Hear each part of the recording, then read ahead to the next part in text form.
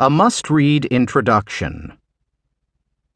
When we talk about money, there are two questions every believer needs to answer. Does God want His children to be rich? What is the purpose of financial wealth?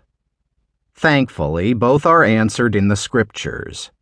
In regards to the first question, 2 Corinthians chapter 8, verse 9 says, "For ye know the grace of our Lord Jesus Christ, that though he was rich, yet for your sakes he became poor, that ye through his poverty might be rich."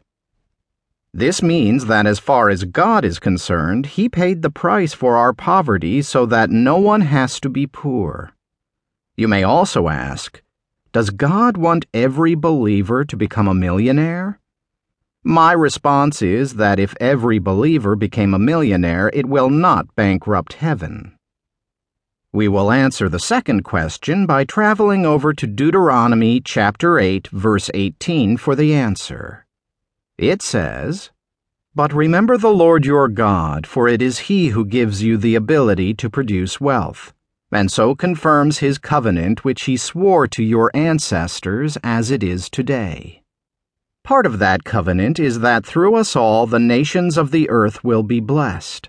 Therefore, the reason God gives financial wealth to the believer is to spread the gospel of Jesus Christ to the ends of the earth. Does that mean the believer should not have a nice house? No. What about a nice car? No. But when that believer starts accumulating to consume on their uncontrolled appetites and therefore becomes stingy toward God, that person has missed the real purpose.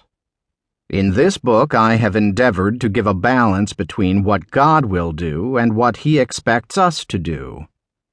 I believe that as we open our hearts to what the Scriptures are saying, we will enjoy the financial blessing God has for us.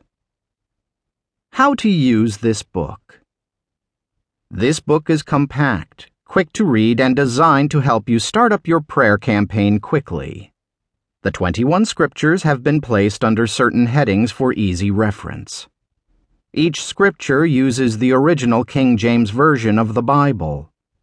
I would suggest reading through this book once and then choosing the scriptures you are going to war with or stand upon according to Ephesians chapter 6.